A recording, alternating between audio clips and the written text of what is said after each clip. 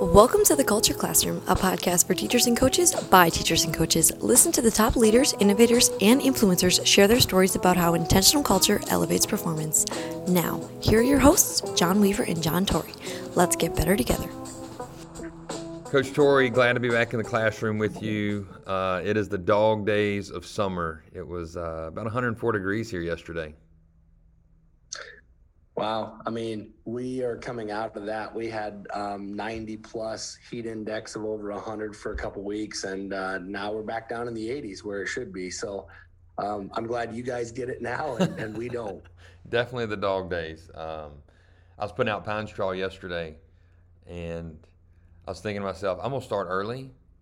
And I started early and ended late around 2:30. And I went through 2 shirts, 2 pair of shorts, and 3 pair of socks. It was miserable. But as I was doing that, I was doing a lot of reflecting on this summer, and we can hit on this a little bit too, of what does success look like? Because, you know, we took a group earlier in June to Eugene, Oregon, and, you know, it wasn't the outcome that we wanted, but they were still successful even though it didn't feel successful. And that's what we want to talk about today. Is, you know, what does success feel like versus what does it look like? And also, what does failing look like? And what does that feel like? And look, this topic came up, it popped in my head when I was putting out the pine straw. Like, is anybody really going to care? Is like, does my house look successful now that I have clean, great looking pine straw? No. And if it goes by how I felt awful with it being 104 degrees. But the end product was great. You know, my wife loved it. And just a sense of pride. I mean, take care of your stuff. But anyway, that's kind of where I am today in my thought process. You know, we can talk about what happened in Eugene, Oregon. And we can talk about people that win championships, people that are very successful in business. And they're very successful. And that's what the world sees. And that's how you're measured. But to the person, what does it feel like? Yeah, you put that on me yesterday, and it's like since then I've been thinking about, you know, what does success feel like? Is it the shooting your arms in the air because you just, you know, made a great play in sports, or that you ended the game victorious, or even that you were given a compliment or a promotion by your employer or your boss or someone close to you? Is it the feel of the inside of the championship ring that you put on your finger at the end of the season or whatever? Is it the Gatorade bath that kind of comes, you know, that's become an iconic moment with celebration or things like that? And, you know, those moments are so fleeting.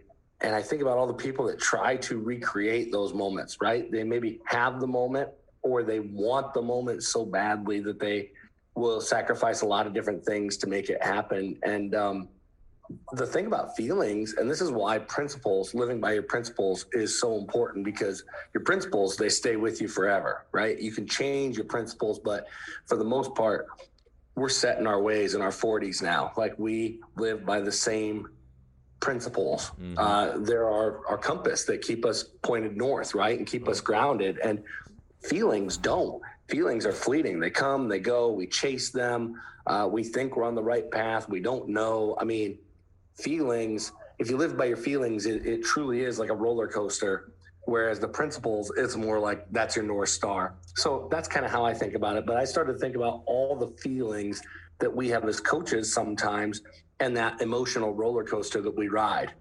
Yeah, I'm going to share a quick story with you about feelings and all that stuff. You know, we went to Eugene for Nike Outdoor Nationals June 15th, 16th, 17th. Amazing. That's the first time I've been to the West Coast, and we went as far west as you could go in Oregon to Florence, and it was beautiful. And we were there and enjoying the sights, and there's not really that much to do in Eugene. They have a great pizza place. That's about it, you know. Plus, it's the mecca of track and field. So we run on that Friday, and man, we're ready. We should have the fastest time. Our kids get ready. We actually end up winning the race. posted a time of 3:34.7, beat the second place team by 2 seconds. So roller coaster of emotions. We're celebrating for like the first 2.5 minutes. They had just won. They're national champs in the mixed mile relay. And as we're celebrating, being the parents and my assistant coaches, one of the kids was like waving to us like, come here, come here, come here. And we ran down and they said, they're saying we're disqualified. And I said, how? And the guy came over and he showed me the 3 DQ letters, like of what the judges saw. And the referee was like, I can go appeal this, I can do this, but you have 3 cards on this race. And it's very hard to overturn. So I went back and they have a video shot of it, but for my kids, I'm gonna appeal it. I'm gonna exhaust every resource to help them. So we did. We lost the appeal, and what happened was on the first leg. And for track and field people, this, you're allowed 1 step inside or on a line. 2 steps is high school rule. My guy took 3 to 5. So it was on the line, inside the line, on the line, inside the line, and then recorrected. Well, that's a disqualification. Rules are rules. And the first 45 seconds of me was like, we drove all the way here. I was trying to make excuses, and I was like, timeout. All that was running in my head. I was like, timeout. We posted the fastest time. We're not going to be on top of the podium. We're not going to get a national championship ring. We're not going to get, all the whatever. And the kids are like, we're still national champions. I was like, no, you're not. No, you're not. You posted the fastest time, but you're not a national champion. And the parents are like, well, they earned that. No, they didn't. They were disqualified. It's like we were never there. Coaches, does it feel like sometimes all you're doing is copying, pasting, nudging, rearranging, and redrawing your playbooks? Get your time back. Designed by a current NFL coach with the same pain points you have, Pro Quick Draw is an incredibly powerful plugin to improve the playbook software you've already got on your computer, Microsoft PowerPoint. We've created buttons, tools, and shortcuts to save you time, keep you organized, and give your playbook presentations, scout cards, and practice scripts a professional look, and created in half the time. We've got over 25 NFL teams using PQD, and we're giving you a chance to use it too with our new affordable price for high school coaches. Try us for 30 days with no strings attached. You'll get a one-on-one video call with a football coach who speaks your language. Plus, you get to keep everything you make during your trial. Visit www.proquickdraw.com to get an impressive 2022 playbook started. I guess you could call it a moral victory or whatever, but you think about like one of the highest highs you've had for your kids, and then rock bottom for those kids. They take it away. It's a DQ because of something they did. So you talk about feelings. What does success look like? We ask God to bless our efforts, not to win. If you ask God for you to win every game, then all you are is Aladdin rubbing the genie and saying, can we win today? You're granting those wishes. So that happens. And it was an awesome teaching moment of what does success feel like versus what does it look like. So as I thought about that question that I posed to you yesterday, I went right back to what happened in Oregon. So what does it look like? Yes, to everybody else, it looked like, oh, we did this. Oh, you posted the fastest time. No, but you didn't win. But what did it feel like to those kids? They posted the fastest time. They did their best. We had one that ran on one girl probably shouldn't even have ran with her foot the way it was, but she got through it. But that was successful for them. And there's a lot of teaching moments in that story that came out of it. And I want them to know, like, you can't shortchange yourself and say that you're successful if you're not. Like that, no, you didn't fail, but you were disqualified. So there's a lot of learning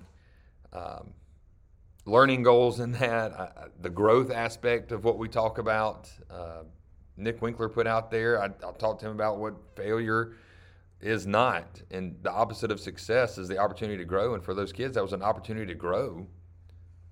Maybe it's down the road, 3, 5, 7, maybe never, I don't know, of what success looks like versus what it feels like.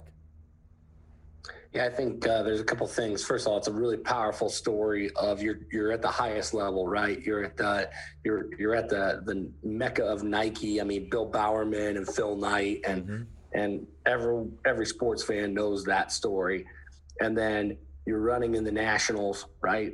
And then you compete at the highest level and you go out and you deliver, and then it all comes crashing down, right? It's a house of cards in the end, which is fine. I mean, that's part of competition. When you put yourself out there, there's things that you're going to do. We talk about the edge, like you compete on the edge. You guys are on the edge. And in the end, it didn't go your way. And, as you're telling the story, I think about Cool Runnings, the Disney movie where it talks about the Jamaican bobsled team, true story, right, from the 1988 Olympics. And John Candy's character, he's the bobsled coach in the video, for those of you that, are of a certain age and have been around the block for a while. And I show that video to my kids, my 8th graders, because it's a character-based video and something similar happens to them, right? And the night before the placing round in that movie, John Candy and his it's a true story, but his character, that person, was disbarred from the Olympics for cheating, pushing the edge too far. Now, you guys weren't cheating, so it's a little bit different. Right. But when one of his teammates asks him, Coach, why'd you do it? Why'd you cheat? Why'd you risk everything? I love this line that he says. He goes, if you're not enough without a gold medal, you'll never be enough with it.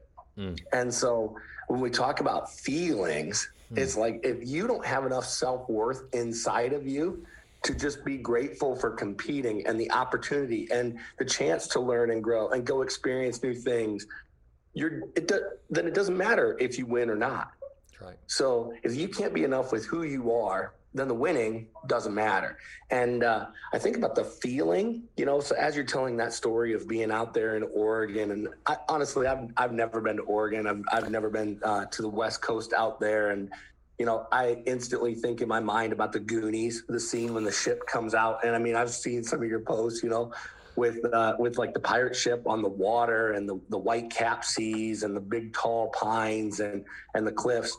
But the feeling that you're describing it's a memory, right? And at the end of the day, that's what our feelings leave us with. It's the memory. And how do you want to be remembered? You and I've talked about that with legacy. We've talked about that with winning.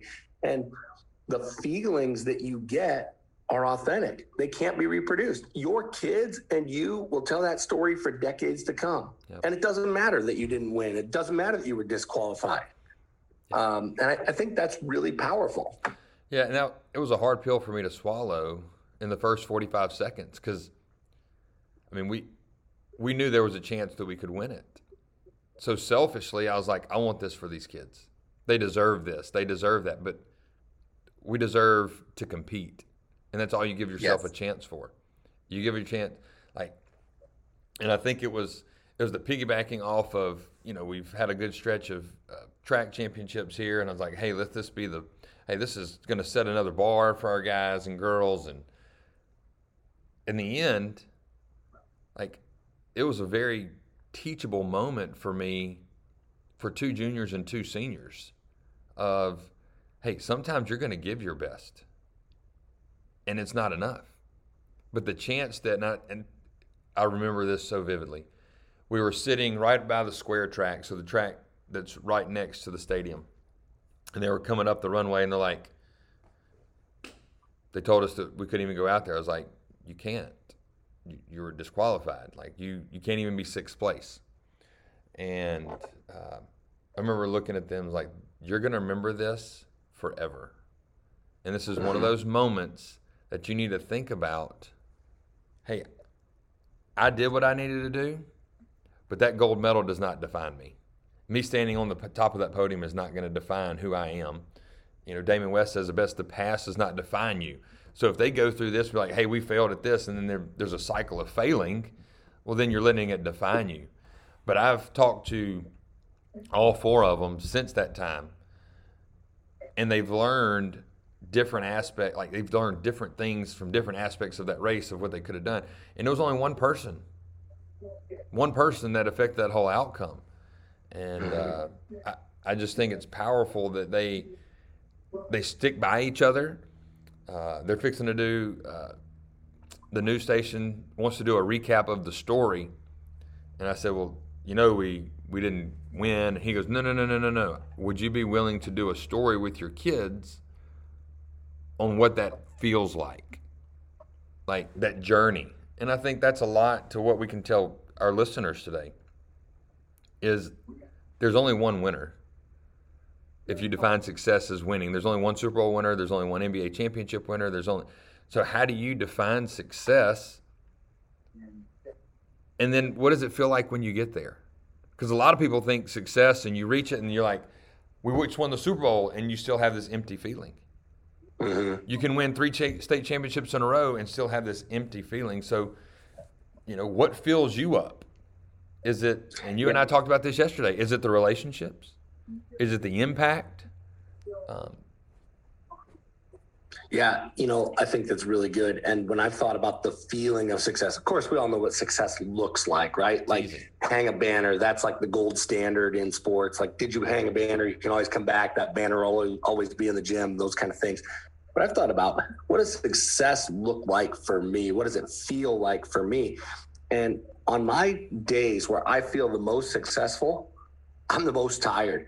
Like, I always talk at the end of wrestling season, I'm freaking exhausted. Like, I've given everything. I am counting the days down to the state tournament because I got nothing left in the tank. I'm on fumes. Football kind of energizes me. Like, I can take a week off and go right back to football and those kind of things.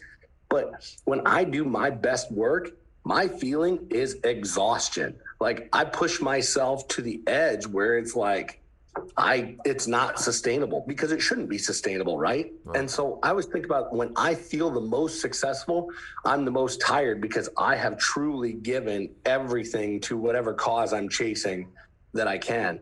And so for me, when I think about success and feeling, and is it a great feeling? No, it's awful, right? Like, we're depleted. Like, I know it's bad self-care. I push myself on the treadmill every day, and it never gets freaking easier, right? And then I go lift after that, and it never gets easier. I leave exhausted. It's 45 minutes of grueling, intense workout, because that's what I'm, you and I are trying to fight Father Time at this point a little bit. Mm-hmm. But it never gets easier. And so, like, when I think about success and how it feels, exhaustion is the only word that comes to my mind. Yeah. I would have to say mine is challenged. I guess you would say would be the best for me. Is I want to be challenged. And for me, it's solving problems, I guess you could say. But I think the most rewarding for me, like when it's like success moment, define it, it's when I get to reach a kid. When I reach a kid. I'm such a we're people, right? We thrive on relationships and encouraging and impacting kids. It's reaching that unreachable kid that everybody's like, oh, Johnny can't do this. He's uncoachable. He's that. It's reaching that kid. It's like, that's the aha moment. And I think that's what we're getting at too. Yeah, and you and I live that life, and you're the same person. You're the same person that does that. The people that say, oh, you can't reach this kid. Oh, this kid can't be coached. Oh, this kid, he'll never learn how to read a defense. He'll never learn how to kick. Okay, and accept that challenge. And, the wins are great, and this sounds awful as a coach, and I know it. The wins, they're great. If we lose, there's a lesson learned. But I think for a lot of coaches out there, or maybe not a lot, a large majority, that if they don't win the championship, it's unsuccessful. And I think you do your kids a disservice. So you can go back to the law of the lid, right? Every team has a ceiling. Did you reach that team's potential?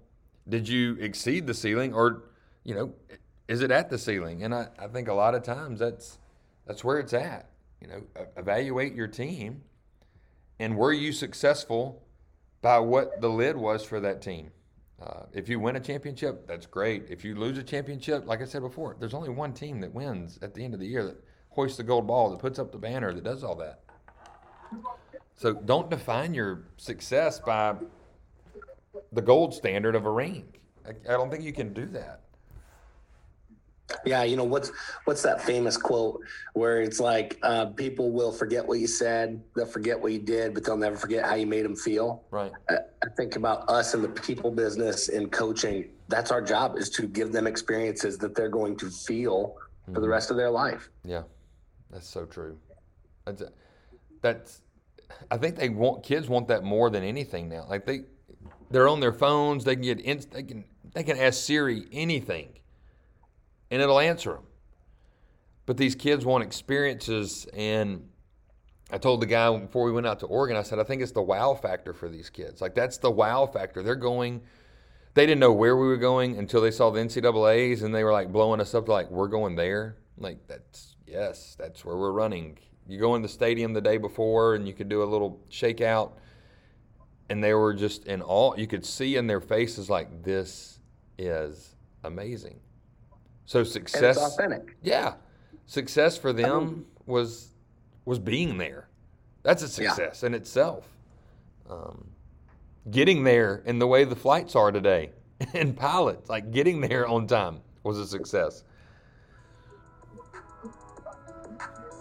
Yeah, I think it's so important that we're providing experiences and feelings for people in an authentic manner. Yeah. And so that's our challenge to coaches this week. And really, as you move forward, and we're not too far from football season, so for those of you that are football minded, like Coach Weaver and I, and looking for your fix there, it's kind of like, what experiences, what feelings are going to give your players, over the course of the next 4 or 5 months.